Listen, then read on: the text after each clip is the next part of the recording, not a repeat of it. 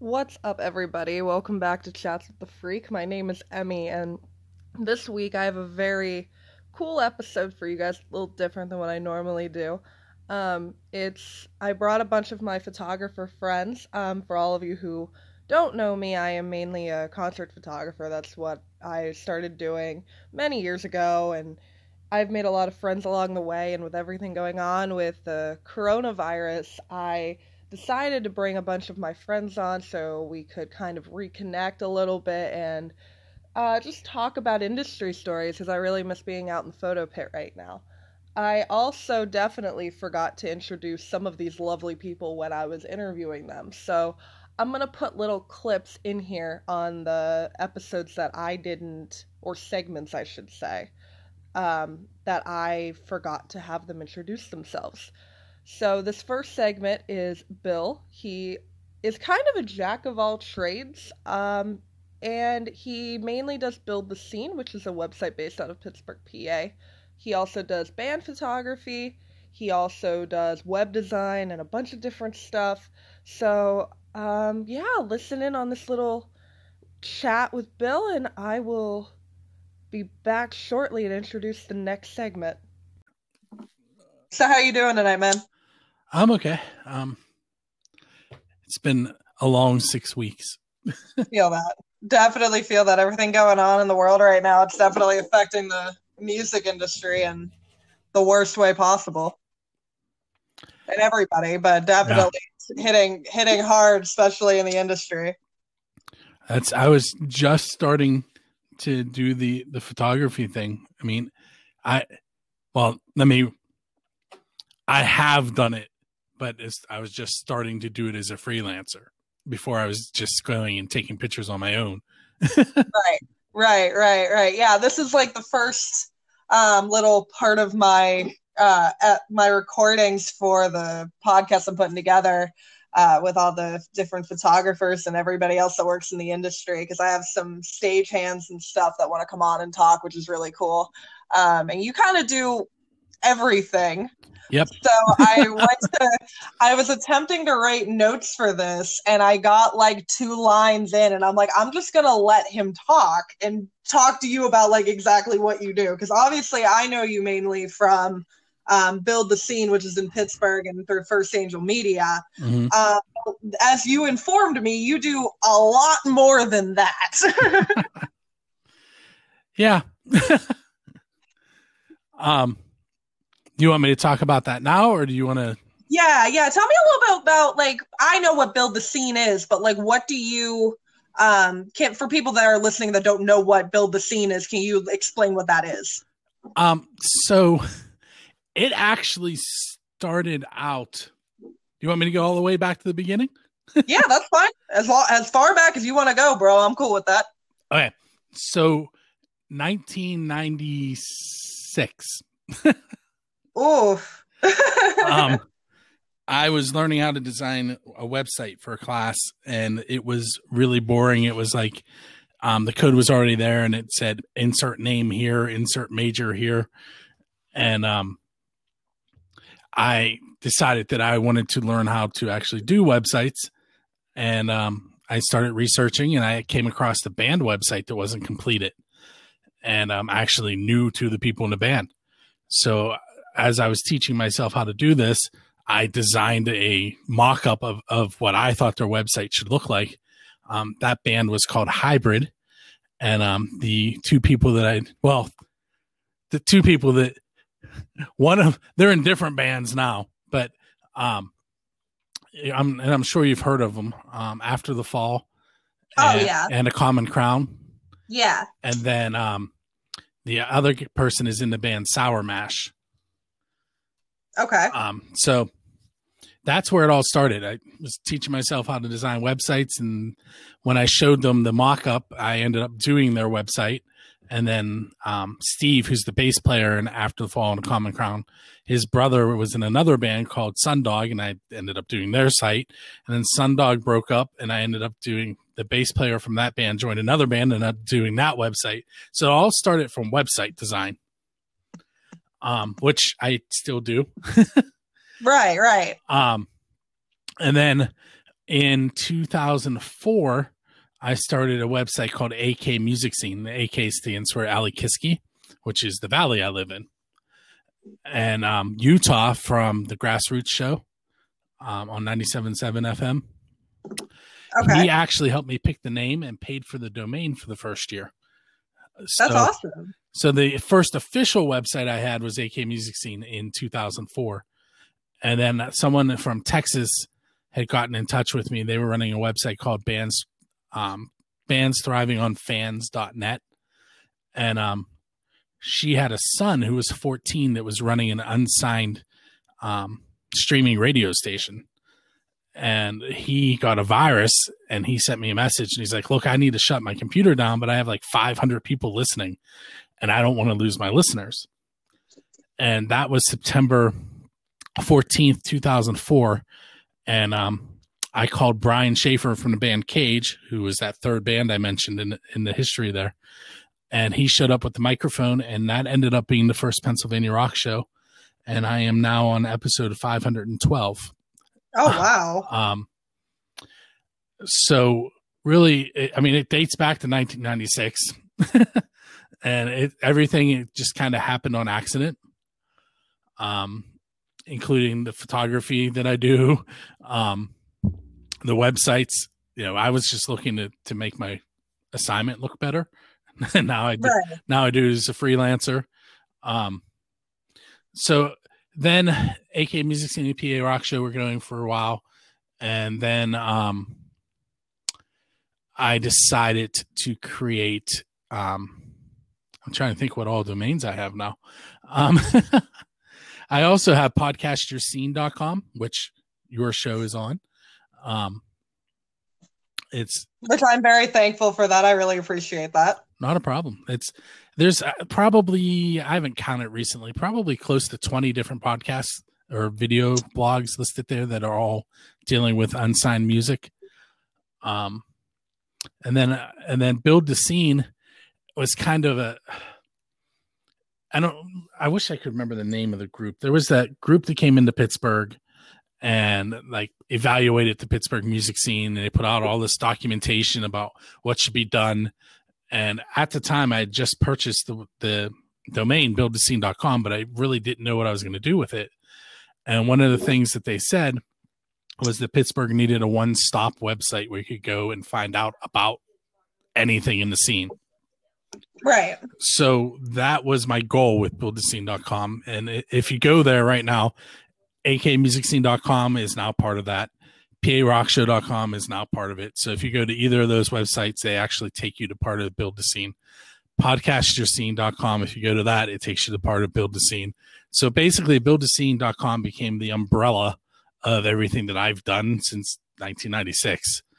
I have a streaming radio station there. I do 2 podcasts on my own, the Pennsylvania Rock Show and 3 Questions and a Song. I bet you can't guess what that one's about. I'm terrible at naming things. So that's a little bit of the history behind it. And, basically Build the Scene, my goal with it is to, just like 3 Questions and a Song, it's to build the scene. Right. Yeah, no, I really like that. I think that's one of the good things, especially with the Pittsburgh scene, is it's very easy to find out what's going on. And it's very easy to everyone makes sure everything's really promoted very well. And definitely people that are a part of your group are very good at making sure everything's really, I guess, promoted very well and very everybody knows what's going on. Because I find in like certain scenes, you have a problem finding what exactly is going on. There was a venue kind of local to me, and they were having problems bringing in bands, and it was because nobody knew the bands even played there. Like I had people like, oh, there's bands that play at that bar? I had no idea. So like, I feel like every city should have something like that where you could just go to like that website and everything's there. You know what I mean? I definitely totally agree with that for sure. I also know that you have some involvement with First Angel Media. Can you tell me a little bit about that? Sure. So I, like everything else, it was an accident. I believe Lee Caruso from the band Big Atlantic introduced me to Jonna, who is the owner of First Angel Media. And at the time, she was posting reviews of music and shows on her Facebook page. And me being me, I was like, hey, why don't you let me build a website so you could put this stuff, what you're doing is great, but let's give you a home. And that's kind of where it started. She has exploded. If you're not familiar with First Angel Media.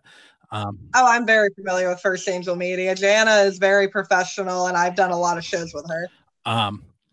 So my part in First Angel Media, I am the vice president, probably most likely because I've been there since it started, really. Well, since it blew up, we'll go with that. Right. I do the web design, web content. I am in charge of the digital EPK stuff.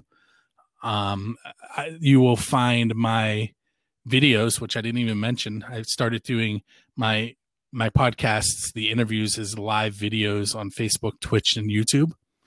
And all of that stuff gets added to First Angel Media as content.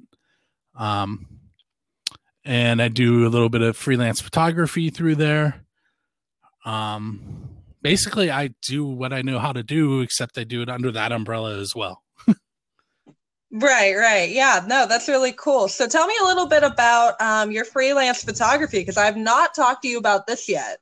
How did you kind of get started in that? I know you said everything you kind of started has been an accident. I definitely can relate to that. All right, so Matt and Steve, who are a lot of this goes back to them. Matt Ferranti and Steve Craven, who bass and drums for Common Crown and After the Fall. They started a thing called Rock for Life, which is a concert series where they raise money for sick children, children fighting deadly diseases. And I was there and I realized that nobody was taking pictures. So I started taking pictures, and I have a weird noise. Can you hear me? Yeah. Okay. Yeah. So I started taking pictures, and I didn't really know what I was doing. I had an old Sony Mavica camera that I started with that wrote the pictures directly to a mini CD. Then I got a Fuji Films camera, and I took 20 years worth of photos there with no direction from anyone. It was just me taking pictures, and whatever ended up on my memory card or mini disc, I put out because I didn't know. And then more photographers started showing up, and I started taking less pictures because they were clearly way better than I was. And then Raina Pelly, who is also part of First Angel Media, and Jonna and Dan GTX all start showing up at these shows and taking pictures, and they started giving me tips. And I started getting better with my Fuji Films camera, which, by the way, is nowhere near as good as my Canon.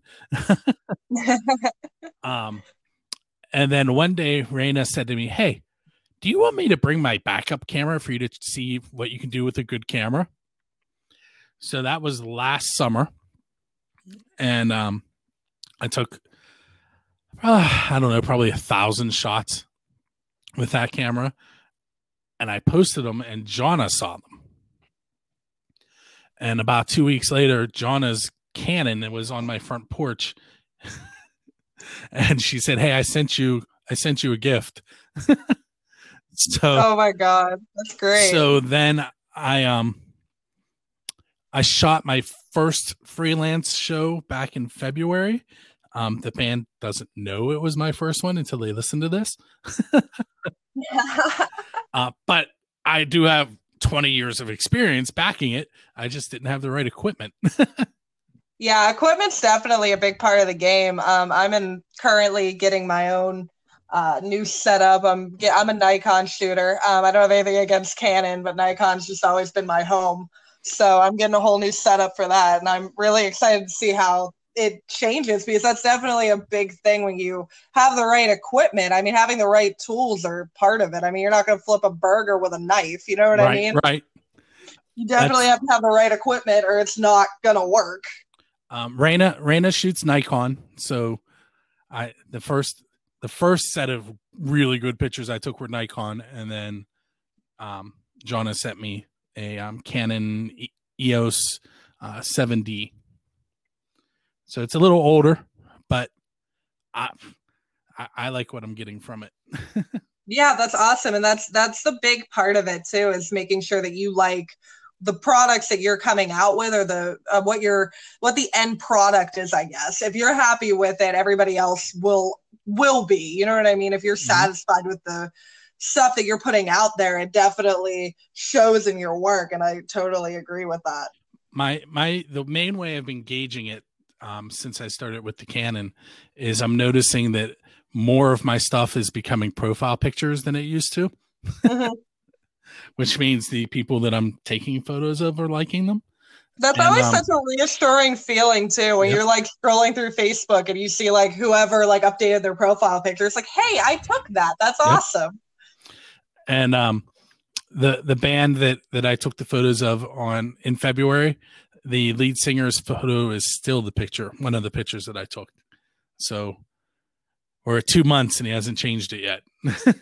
Yeah. That's always such a reassuring feeling. It's like, or you get reposted on like Instagram or something. You see like who tagged you. It's like, yes, I've made it. This is awesome. You know, it doesn't matter like what level the band is. It's always so incredible just to see that. It's like, yes, you guys liked my work. This is awesome. And what it does, I was actually talking to Jonna the other day, and I was like, look, we need to come up with a package for when this is over. I said, because I can show up somewhere and I can interview them. I can live stream them. I can help them build a website, and I can take their photos. Yeah. So like I can re-establish these bands in one sitting. Right. No, for sure. And like, I think that's the big name of the game, especially when it comes to people working in I guess the media side of the industry. It's the amount of, I guess, versatility, because like the new gear that I'm getting, I'm upgrading to the Nikon 780, which is it's a really good hybrid camera. And I've seen a lot of wedding photographers recommend it. And everyone listening to this podcast is probably going to hear this like 40 times that I'm getting this camera, because I'm so excited about it.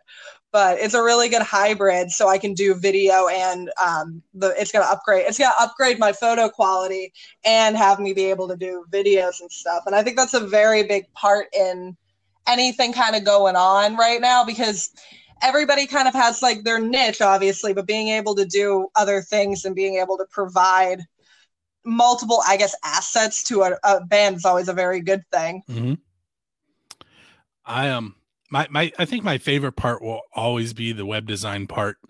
But that being said, I've done 512 episodes of the Pennsylvania Rock Show. I'm on episode 32, I think, is the next one, of 3 Questions and a Song. I did a couple episodes of one that didn't work out. It was called Throwdown.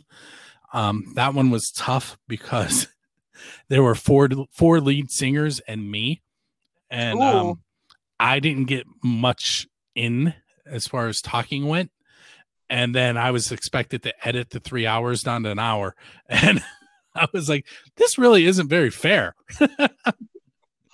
Yeah, no, I get that. With certain interviews, I find even if it's in a group setting or if it's one-on-one, sometimes they just kind of go on a rant, which is totally fine. I love that. And I love people that talk to me, but sometimes you lose kind of control of like you have what you want to say and what you want to cover. And then it just ends up turning into this whole other thing. Yeah. And you know, lead singers like to be in the forefront, and there were 4 of them. Oh yeah. That's intimidating, man. I couldn't imagine that. That's super intimidating. I remember when I interviewed John Corabi, this is almost 2 years ago now. Oh my God. I had this whole like I had like 2 paper, like double-sided of notes that I was going to talk to him about. And like 10 minutes into it, it was a phone interview, and I just like threw the notebook across the room. I was like, he's just on a rant about Kiss right now. I'm just letting him talk. Like, I'm just letting him go. Like, it's fine. I loved it. It was one of my favorite interviews that I've even done to like up to today. But he just was talking about Kiss, and then he was telling all these like little fun stories and like this random, like less known facts about like Gene Simmons and Paul. And I'm just like, okay, dude, you go. You tell me about them. This is great. I love this. I'm learning. I've told this story a bazillion times, but I met Gene Simmons once. Oh, that sounds fun. How'd that go? We talked about that Sony Mavica camera. Yeah. Yeah, I had it with me, and he wanted to know how it worked. That was the conversation. That is crazy. So you hear all these people talk about how Rudy is, and he was really nice to me. I was at a book signing. I probably talked to him for 10 minutes. They usually try and usher you through that. He wanted to know how the camera worked. That is fantastic. Oh my God. Yeah, I met Paul a couple years ago. That's the only member of Kiss that I've met. And Paul was such a sweetheart to me. And I've heard really like horror stories about that man. And he was so nice to me. He talked to me for like 10 minutes. And it was at a book signing, and they were trying to like rush me. And he's like, I'm talking to the young lady, guys. I'm like, oh, okay. Yeah, that's awesome. I love hearing like people be like, "Oh, this is a bad story. I've heard about this. Like, this person has a bad reputation, but like, this is a good story about him." I think Sebastian Bach gets some kind of a bad rap too, to a degree. And I met him last September when I was in Cleveland, and he was so sweet to me. I don't know. I think people just catch people on the wrong day sometimes. Yeah, I haven't met him. I went down a rabbit hole on YouTube the other day and watched a bunch of interviews that he did. I do that often, where I start off with an unsigned band, and somehow I end up with like Motley Crue videos or the Foo Fighters. Or it's weird how you can get from one place to another on YouTube. Oh, for sure. I ended up on an 80s hair metal rabbit hole the other day. And I was just like, I looked down at the, like, what time it was. I was like, oh, I've been watching Bullet Boys interviews for like the last hour. This is fine. Somehow the other day I ended up on the last episode of Sixth Sense, which is Nikki Sixx's show. Right. And he was interviewing Slash. It was awesome.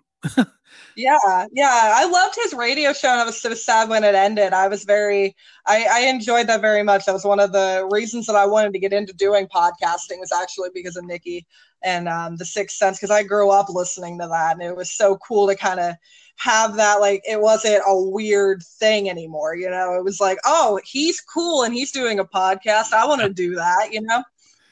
That's my new thing for probably the last 6 months. Every so often I tag the Foo Fighters and invite Dave Grohl to come onto my show. So far I've gotten no response. That's what I do with Jerry Cantrell of Alice in Chains, and I don't think I'm ever going to get a response from that. But you know what? Weird things have happened to me for sure. I really stick to the unsigned side of things, but I have interviewed Cordell Crockett from Ugly Kid Joe.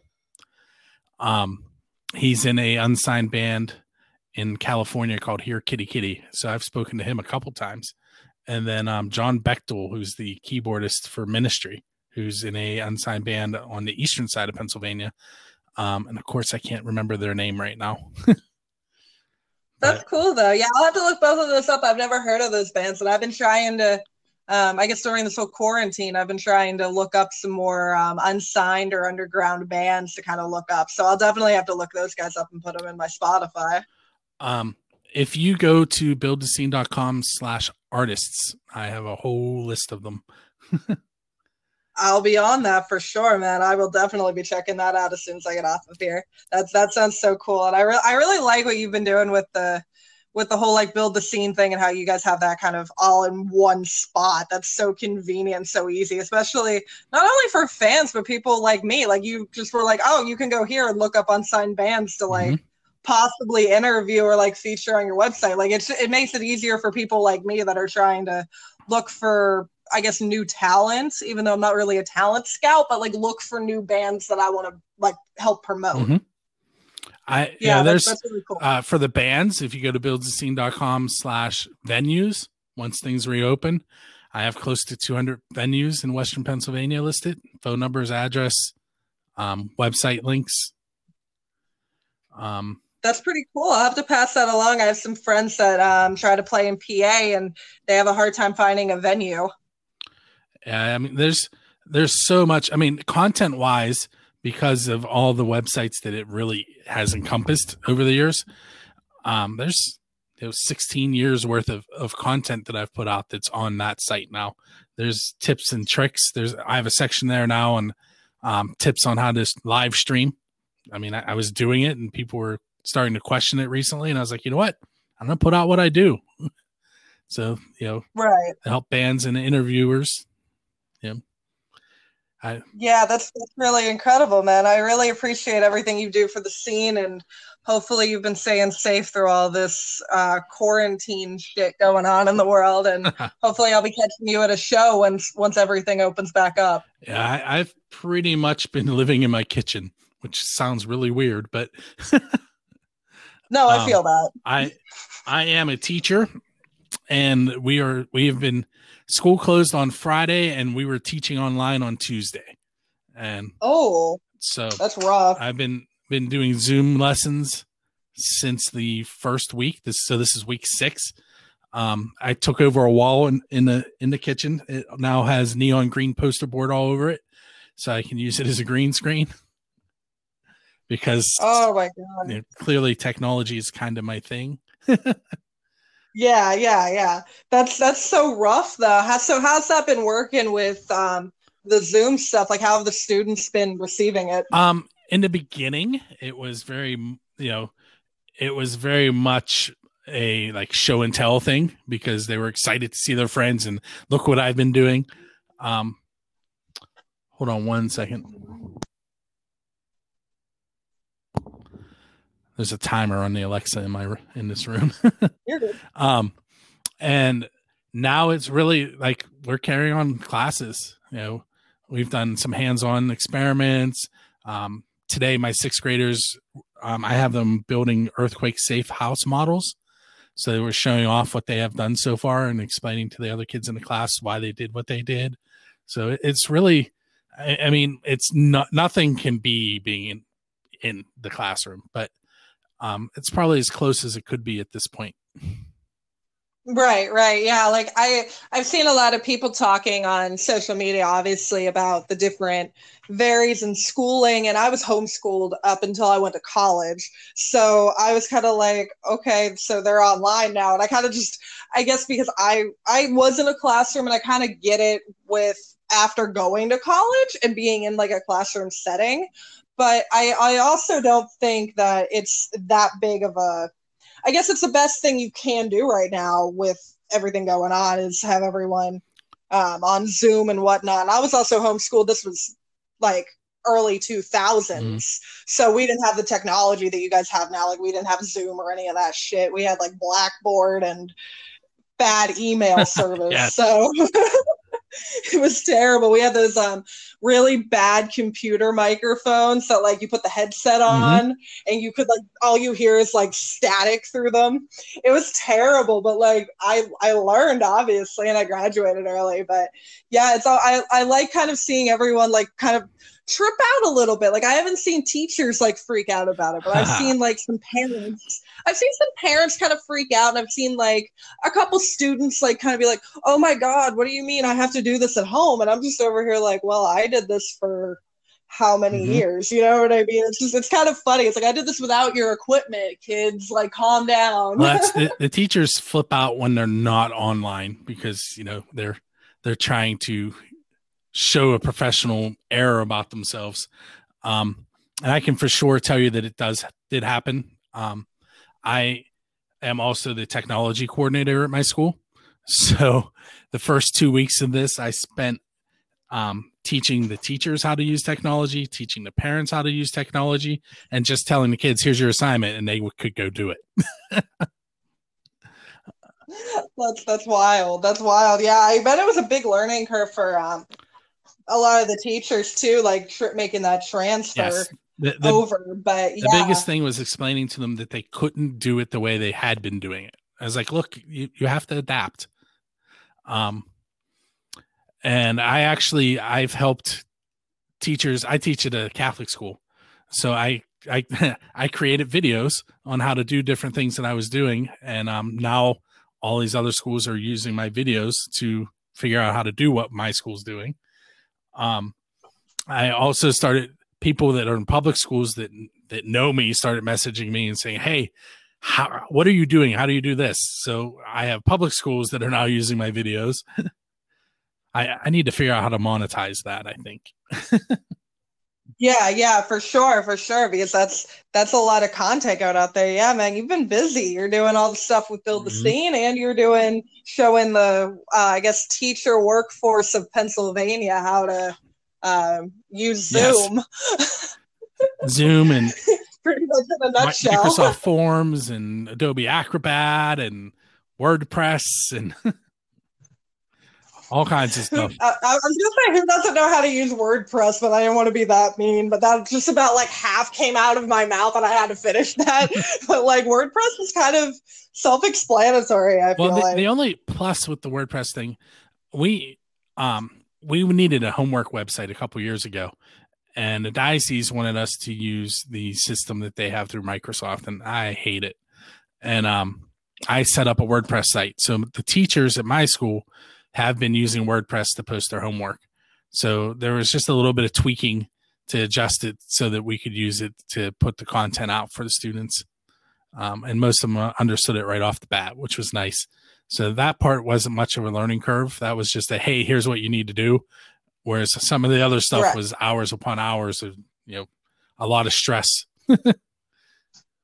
Yeah, no, I can't even imagine how that went, man. That's wild. We're definitely living in a crazy once in a lifetime kind of ride right now, and this is nuts. But I'm glad to hear that you've been getting everything kind of situated over there and teaching everybody how to use Zoom and WordPress. That's really cool. It's really weird how what I've learned for the music scene is now being used to teach.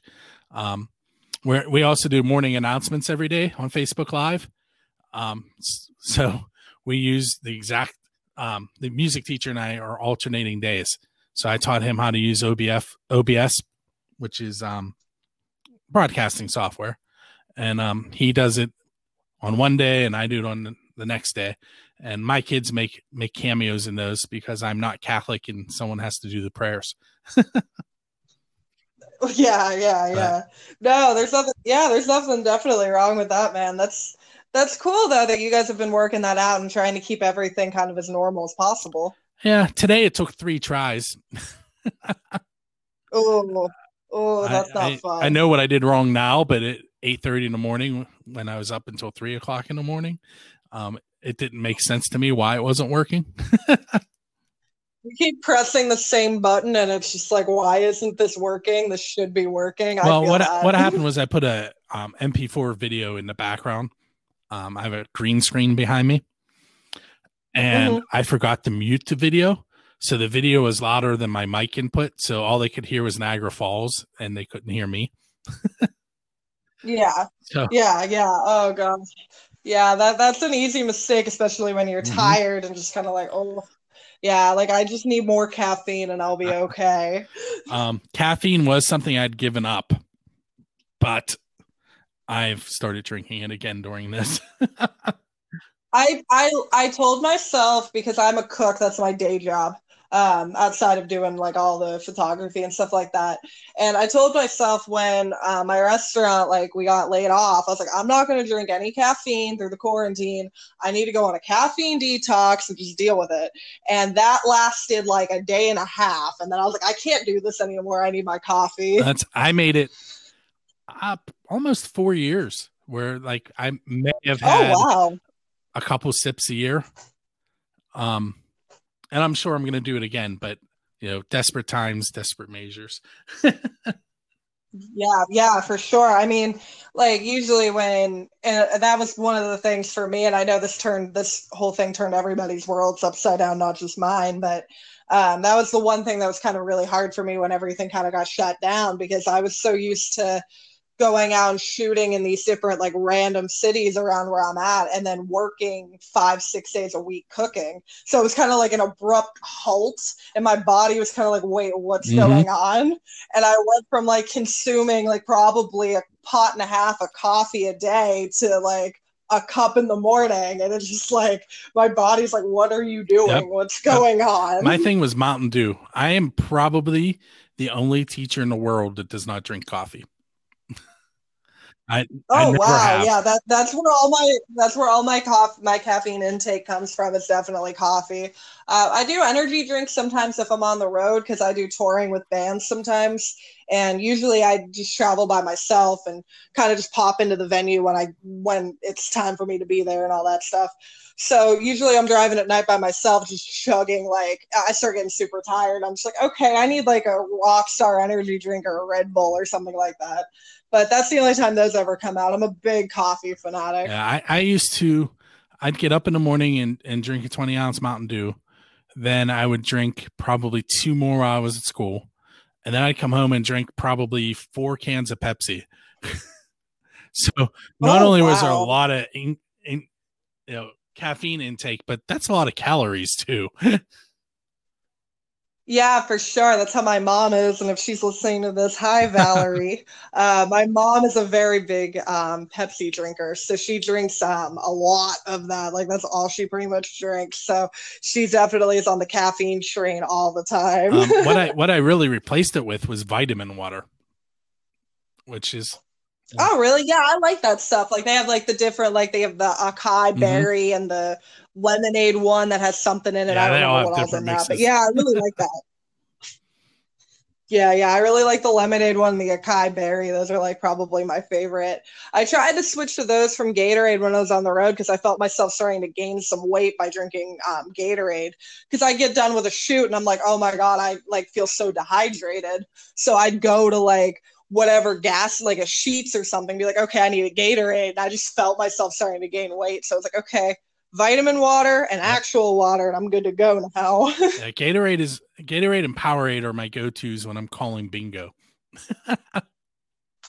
You're calling Yeah. bingo. So you okay? Let me Yeah, there's definitely a story there too. Okay. I haven't done it in a while, but um, my school does a blacklight bingo fundraiser, Hmm.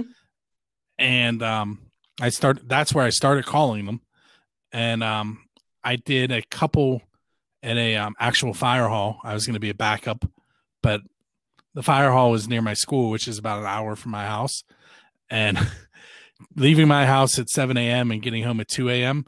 that got old real fast. Oh. um, that and some old guy slow clapped me.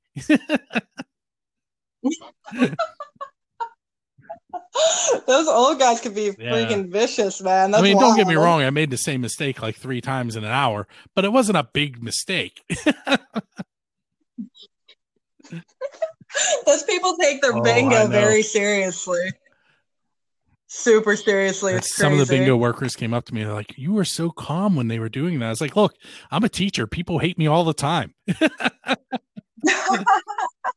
You're like, I'm used to it. I work in the Yeah, music industry yeah. and I'm a teacher. Everybody hates me. It's fine. I'm used to stressful situations. But yeah. So Oh my and gosh. I did one other bingo, but I'll tell you that one when we're not on the air. Okay, okay, that sounds great. That's really funny though. Oh my gosh. Well, that's so great, man. Thank you so much for coming on and talking with me tonight. I really appreciate it, and I hope you're staying safe through all this nonsense and not pulling your hair out dealing with Zoom. There's no hair left to pull out. This next segment is going to feature four of my really good friends when it comes to the media side and the photo side. And you'll be able to hear some of our fun stories throughout this.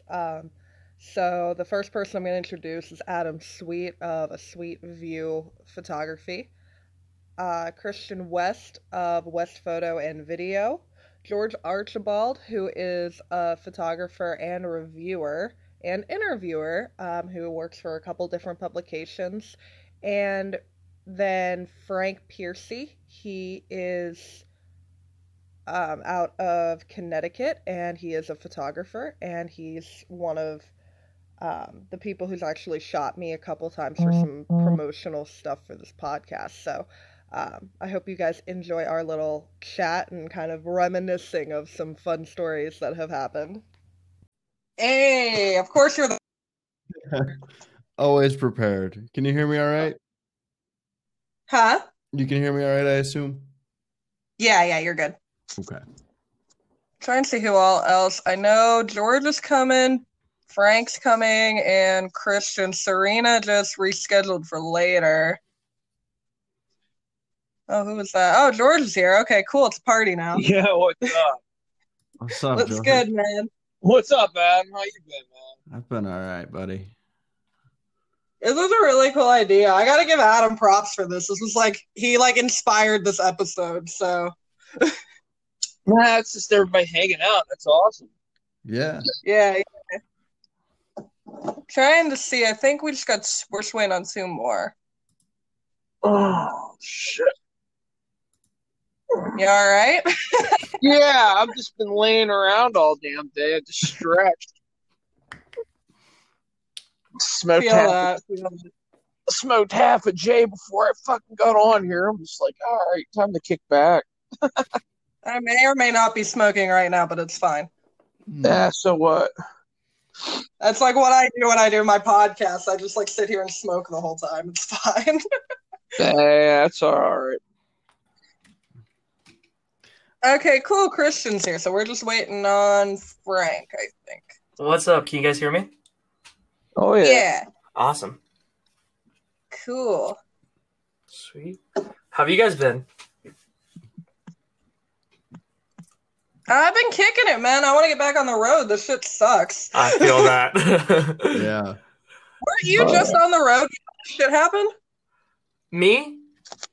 Yeah, didn't you just do a tour or something like that, like in February or something? I was actually supposed to be on tour with Stage Moms, but that I actually like had like a bunch of music videos lined up, so I wasn't, but I did have a 3-week into Canada coming up with Lotus Kid that got canceled.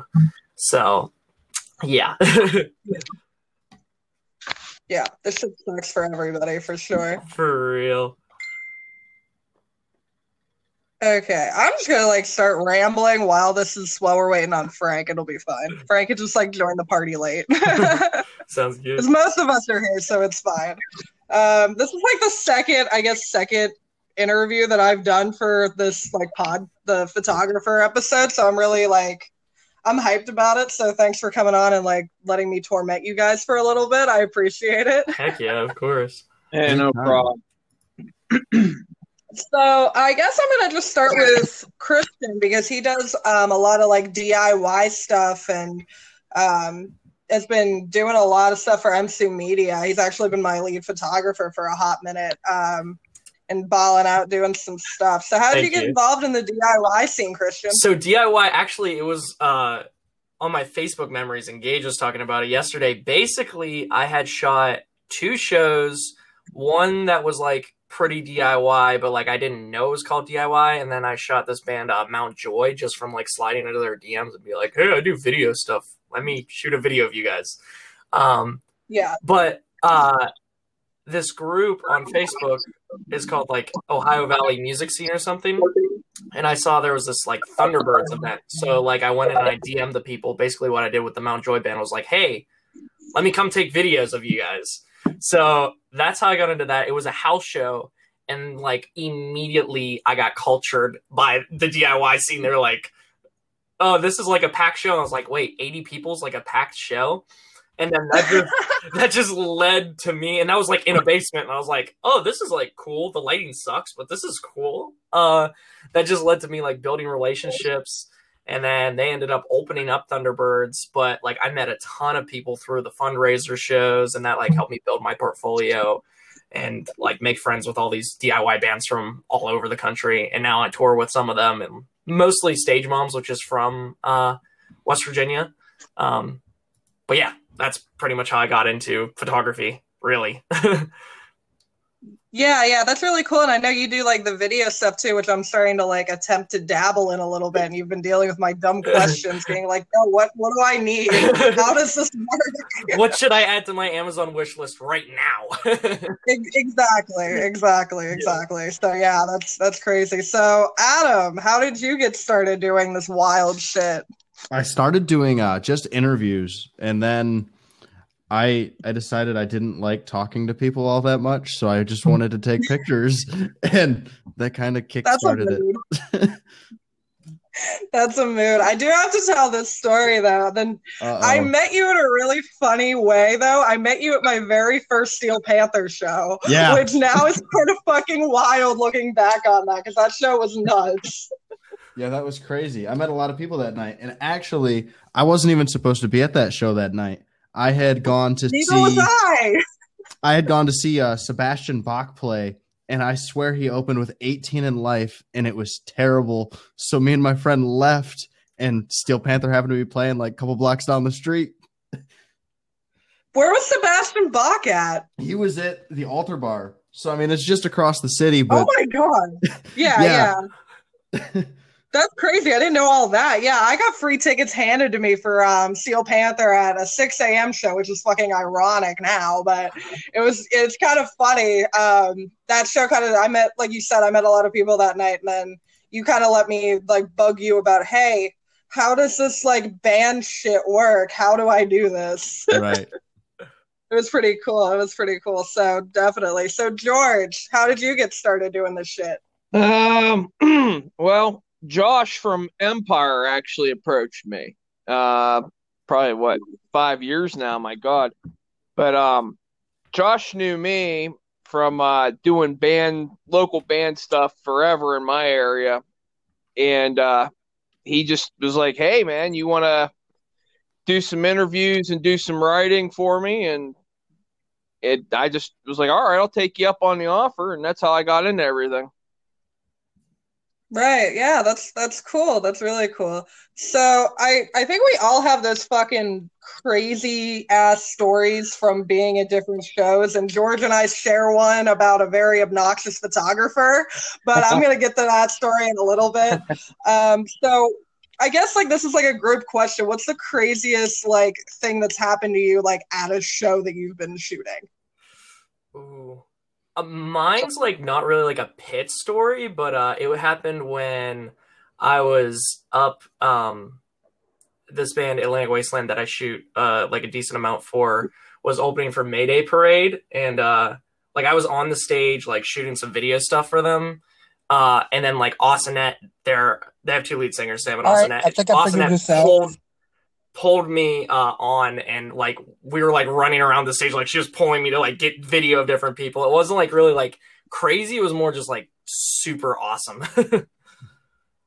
Yeah, that's wild. Hey, Frank joined the party. Welcome to the party. You there, man? Hey. I'm not sure if I'm here or not. There we go. Okay, cool. We can hear him. Just to kind of catch you up, Frank, on what we were kind of like talking about. We're just kind of talking about crazy pit stories and how everyone got started in doing the crazy ass band photography. I do have to tell this story now that Frank's in here, though. He, him and I did a Dawkins shoot when I was up in Poughkeepsie, New York, shooting John 5, and that was pretty humorous because that's still an ongoing joke with Steel Panther. Hey, yeah, humorous. You're just laughing because you got to see me get hit in the head with a flash. Oh my god, yeah, that was crazy. So I guess we'll just pick up with Frank on how did you get started doing band photography, bro? It was just a natural progression. I've been shooting on and off for the last 30 odd years, and over the last 12, 13, probably the last 13, 14 years, I've gotten back into doing the photography, and it just seemed natural. I mean, I went to enough shows before then. I figured, hell, may as well get my camera in with me to do it. Right. Yeah, no, I definitely feel that. So I guess getting back to my question that we were talking about when Frank kind of popped in on the craziest thing that's happened to you at a show. I guess we'll start that back with Adam. Oh, What's the craziest man. shit that you've had happen to you at a show? I think I know what story you're going to tell. Do you? Because I don't. You don't? I thought you were going to tell that story about the time you fell off the stage and broke your camera. No, that's not even. I wouldn't even list that as the craziest thing that's happened. I was at a Disturbed show, and I'd shot him in the pit, and I was out in the crowd, just kind of hanging out in the crowd. And next thing I knew, my leg was wet. I turn around, and this guy behind me was peeing on me. And I think that is the craziest thing that's ever happened to me at a concert, is I got peed on at a Disturbed show. That's fucking traumatizing. Yeah. Oh my god. I don't know if anybody can top that. George, do you want to try? Well, I don't know. I mean, I really don't have any kind of like crazy stuff. It's just more like I meet unusual characters when I go do this stuff. From drunk people that have never met me before, mistaken me for somebody they know, and buy me beers, and you just kept handing them to me, and I'm like, I don't know you. Like, I feel bad. And they're like, no, take it. Yeah. Take it. You look like blah, blah, blah. And I'm like, all right. All right. This is happening now. Yeah. Oh, yeah. You're going to feed me beers? Okay, cool. That's funny.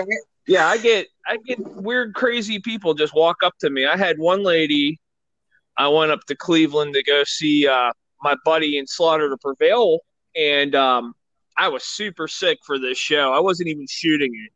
I was just there to try to interview him, and I had my phone and I had a backup battery in my pocket, so I kept pulling it out because they were latched to each other, and this lady thought I was security. Because she's like, you got two phones, or is that a walkie-talkie? What? I'm like, it's a battery. And she's like, well, somebody spilled their beer on the floor. I said, not my problem. She's like, well, aren't you going to go clean it up? I said, I don't fucking work here. I was like, I'm watching the show, you dumbass. Oh my god! Aren't you going to go clean it up? That's so dumb. That's so dumb. I think one of the craziest things that's happened to me at a show, and George was there for this. There's this dude in Cleveland, and I'm not gonna call him out by name. Anybody that shoots up there probably knows who I'm talking about. He don't give a shit. This dude is like your stereotypical creeper. Very like, just, he's an asshole. That's the easiest way for me to put it. So this has been like an ongoing thing. So like 2 years ago, I shot Everclear actually with Adam up at the House of Blues in Cleveland. And this guy comes up to me and is like trying to like kind of talk shit a little bit and try to like intimidate me. And he was trying to talk to me about my John 5 shirt. And I was like, oh yeah, you know, like I do work for him. One of my photos is in his last album, whatever. And this fucker dead ass looks at my camera and goes, oh, did you shoot it with that? Oh, you know, and he was like giving me shit about it. So about a year later, I'm shooting a Fraley at the same venue, but my hair was red. The Everclear show, my hair was black, whatever. So I'm in the pit waiting for my friend to show up. And this guy will not leave me alone and will not stop talking to me. He, I guess, thought I was like a different person. And he's like, badly hitting on me, trying to like use Titanic references. Like it was terrible. And he's like, why do you keep checking your phone? And I was like, well, my wife's coming. And he's like, oh, like your friend wife? And I was like, no, like my wife. Shout out to Jenna for going along with that. But I was like, my wife is going to be here. Literally, as soon as I said that, she pops up at the end of the photo pit yelling for me. And I was like, oh, perfect timing. So like he left me alone for the rest of the night. It was fine.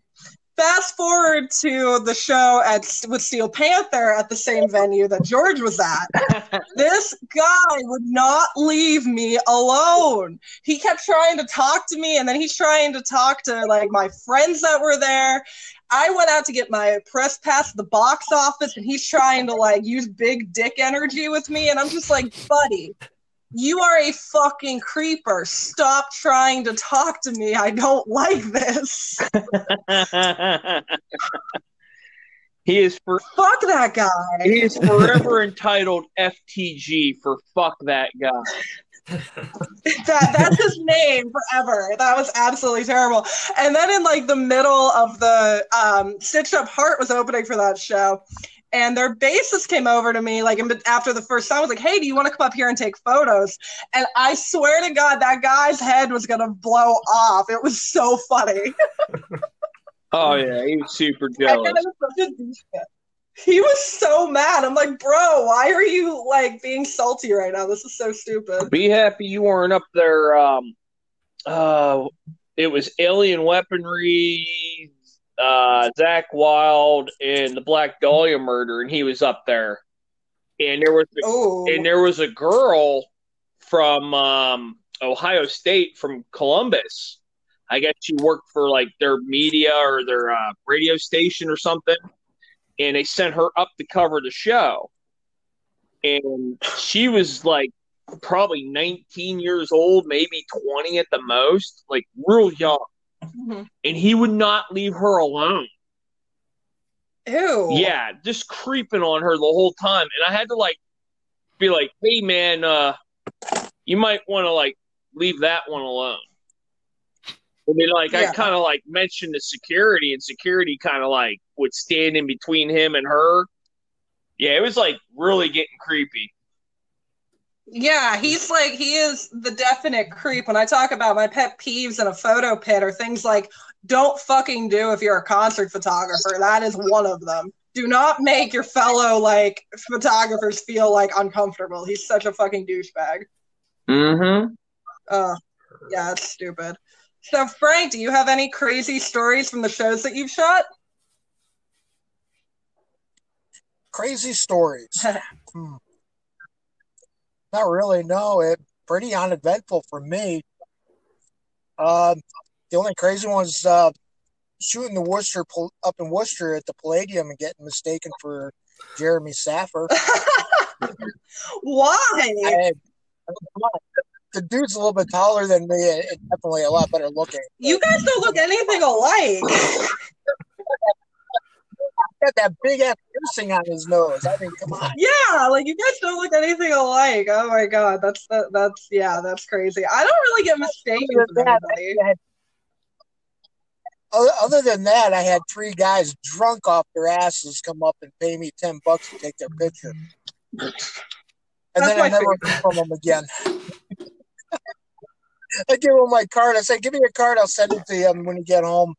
Never heard from them again. Here's $10. We're just gonna like act like we're gonna get this photo at some point. Yeah, pretty much. It was funny, and it was a good photo. They missed out. Oh my god, that's funny. Yeah. Speaking of creepy people at concerts, I was shooting Hailstorm, and this dude in the crowd, he was like, "I'll give you $100 if you can get me some close-up pictures of her." And I'm like, no, that's not gonna happen. Ew. I don't know what it is about like female-fronted bands, but they bring out like the worst crowds, and it's so sad. They really do. Yeah, they really do. I absolutely hate that. And I think in this moment probably brings out like the creepiness when it comes to like the creeps. It's terrible. Oh man, I love shooting them though. I'll never turn down. Oh yeah, they're so good. I was supposed to shoot them on the tour that just passed with Black Veil Brides, but with everything going on, it got postponed. Yeah, I was really looking forward to that. I shot Impact Festival up in Maine last year, and they were the only band that limited photographers to shoot them that night. Yeah, they're pretty particular. I thought was amazing. These guys are usually pretty good. I mean, they usually everybody for the whole set, but out of about a dozen photographers, they only let 4 of them in. Yeah, it was probably something to do with the production because they do a lot of theatrics and maybe some of their stuff was taking up room in the pit. That's the only thing I can think of. Now, it was they changed up their show, and I think that's what a lot of it was. Is they changed up their set and they only let those in like the Evil Rob and a couple other more of the well-known guys. Right. Yeah, Evil Rob, he has some really cool work. I've seen a lot of his stuff with he shoots my dudes in Steel Panther a lot. His work's really good. Nice guy. Yeah, I've never met him, but like I know of his work. He's really cool. He's really cool. So, does anybody have a trip from in the pit one time? That's cool. I wish I would shoot with him. Like I see like some of these other photographers on Instagram, and I'm like, I would love to shoot a show with you. Like, why do you live so far away? Well, when are you moving to the East Coast? Aren't you supposed to be going to New York soon? Yeah, I was supposed to be moved up there 2 weeks ago, and yet here we are. I'm still in the wheel. But damn coronavirus. That damn Rona is messing up my plans and everybody else's. For real. Yeah. Yeah, it's a bunch of bullshit. So does anybody have like their favorite photo pit story? Like what was like a really good show? I think George and Adam know what mine is, but what was your favorite show that you've shot? Mine definitely was Four Chord because one, I got to shoot Real Friends and they're my favorite band. And also, I don't know if you guys know the band Patent Pending, but Joe, the lead singer, like I was shooting them, I was like, oh, these guys are cool. Like, you know, they're like energetic and all that fun stuff. And I was like mostly focusing on Joe for this one song. And he just like dips down to the pit pretty much, grabs my camera, moves it to the side, and shoves the microphone in my face. And he did it twice, like during the song, which was just like really cool. That's probably one of my favorite, like coolest shoots. Awesome. Yeah.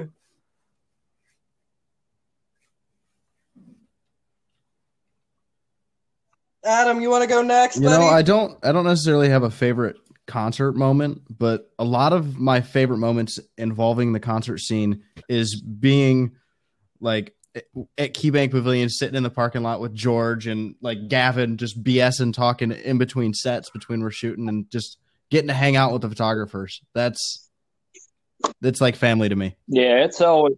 I feel that. That's always a good time for sure. Yeah, definitely. I definitely agree with that. I really like the scene up in everyone that shoots at the pavilion and a lot of people that shoot in the Pittsburgh scene because they have a very like family vibe to them. And I was really lucky that that's where I started shooting like my bigger shows because everybody up there just is so welcoming. I didn't feel out of place like I did at some other places when I first started shooting. So yeah, I'm definitely grateful to everyone that like embraces the family feel, I guess. Yeah, I gotta agree with that because I've made some pretty good friends outside of the concert photography with guys I've shared the pit with. Yeah, for sure. Yeah, there's some really good guys in Pittsburgh area. Alan, Jason Nelson. If you guys have gotten to meet Bill Gaiman, he's really nice. Mm-hmm. Yeah, them dudes are all, you know, everybody's just welcoming whenever you're down in Pittsburgh shooting. Absolutely. Yeah, everyone's so welcoming down there, and I absolutely love it. And I definitely consider some of you guys family that are in that scene. And I definitely, even though like Frank mentioned earlier, I am in the process of moving, I'm definitely still aiming to do a lot of stuff in the Pittsburgh community just because you guys are like family to me. Shoot, just because you're in one spot doesn't mean you gotta stay there. I've shot shows all over the East Coast. I mean, I went to LA last September for a shoot, so I definitely don't know any bounds when it comes to traveling for photo shoots for sure. I mean, shoot, I was supposed to be in Baltimore next weekend. Yeah, no, I definitely feel that. I was supposed to be in LA for like 3 days at the beginning of this month for a show. It was just a local band in LA. And I was supposed to do like some like portrait work while I was out there. So, like I said, fuck the Rona. I'm still very, very annoyed that it messed up all of that. But I'll get back out there sooner or later for sure. Yeah, I'm missing out on a huge show in Atlanta this upcoming month that I was really looking forward to. Yeah, like I said. Yeah, we're all. I said, I was supposed to be like up in Canada and then back by now. So I feel your guys' pain. Yeah, this stuff definitely sucks sitting at home, like and all of a sudden stop. When everything got shut down in Ohio, and Ohio was like one of the first states to kind of like put everything on like lockdown and shut all the bars down. I was sitting at a bar with like Bisto Blanco, like, oh, I guess I'm going home now. This sucks. Yeah. Oh my God, I was supposed to shoot them at a place week and a half after that. It's like, Yeah. Where were you supposed to shoot them, Frank? I was going to shoot them in Baltimore at the Ballroom Blitz thing. Oh, okay. I keep forgetting they were supposed to play that. Yeah, and they're on my bucket list, not just to shoot, but to also see. I haven't seen them yet. Oh, they're so good. They're so good. I can't wait for you to see them eventually. I know they're very avidly trying to reschedule all their tour dates and stuff once they kind of get the go-ahead from all the venues to rebook. We'll see what happens. Yeah, for sure. We'll see what happens. For sure. I'm definitely really grateful that all the bands are wanting to get back out there right now and very like, okay, let's do this like as like one of the first bands on the road. Like, let's get back there. I saw that Faster Pussycat put out a tour called Straight Outta Quarantine. I thought that was absolutely hilarious. Yeah, that's like the smarter bands will use this time like of quarantine stuff to like make branding out of it and like make profit off of it is what I've seen, at least, like using it for like you said, that tour, or like using it to release products and stuff like that is genius. Yeah, Wednesday 13 just put out like a quarantine t-shirt line, and one of them said, "I ain't afraid of no grave," and I thought that was really funny. That's sick. Oh my God. Wednesday was probably, if I'm talking about artists that I really like shooting, Wednesday 13 is definitely up in my top 5 for sure. He has such like a theatrical show, and his lighting's usually really good. I think I've shot him a ton, and I think only one time he had bad lighting, and that was at the Reverb up in Reading, PA. But as a general rule, I absolutely love his show. He moves around a lot. He has like all the different costumes and stuff, but it's not like overkill. It's just it's so much fun to shoot him. If none of you guys have shot him before, definitely need to make that a bucket list. Yeah, for sure. I've seen him a couple times. He's definitely he's got a stage show to him, which is really good to see. Kind of reminds me a little bit of like how Avatar comes out, because Avatar's got a pretty good stage show if you've ever got to catch them. Yeah, I shot them about 2 years ago over in Cleveland, and they were, oh my God, they're so good. And their photographer, I can't remember his name off the top of my head because I suck, I'm sorry. But it was just me and him shooting their set, and he was so nice. He was giving me pointers on like, hey, if you're like shooting like the singer, you should do this. And he was kind of just giving me ideas because he knows the set because he shoots it every night. And I thought that was really cool. Sick. Yeah, he didn't come at me like a know-it-all either. He was just like, hey, I like want to help you. And I was just like, oh, okay, this is really cool. I don't know how to feel right now. Avatar was one of my first concerts. I snuck out and I told my parents I was going to work, and then I went and saw them at the Altar Bar down in Southside. I miss that place so much. Rest in peace, Altar Bar. Oh, I miss playing there. That place, the sound there was awesome. If you ever did play in a band live down there. I miss that place so much, and I know Frank doesn't know what the Altar Bar is, but it was this little club in the south side of Pittsburgh, and it was an old church, why they called it Altar Bar, and I pretty much grew up in that fucking place. Like, I was so sad when they shut it down. I keep joking that the Struts are the reason that place got jolted, because it was like a month afterwards they had to shut it down because it was something with the foundation of the building. But yeah, it was a church. That was an old church? Yeah. Did it have all the stained glass windows and everything in it? Yeah, I think there was one right behind the stage too, I'm pretty sure. That's cool. There's a place in New York, Mohegan Lake, that used to be a monastery. Old stone building, big huge stained glass windows, and it's a bar. And they do live shows there. One of my favorite places to shoot bands. Yeah, that's awesome. I need to check that. Is it still like in existence? Like, is it still operating? Obviously not right now, but Oh, yeah. Oh, absolutely. And it's a pretty funky place. cool. Cool. I'll have to check that out once I get up there and Corona tells me that I can finally move. Definitely. So, what are some of you guys' favorite bands to shoot? I guess since I was talking about Wednesday 13 and we were talking about Avatar, I know Adam's a really big fan of shooting in this moment, but I kind of want to hear some other opinions on bands.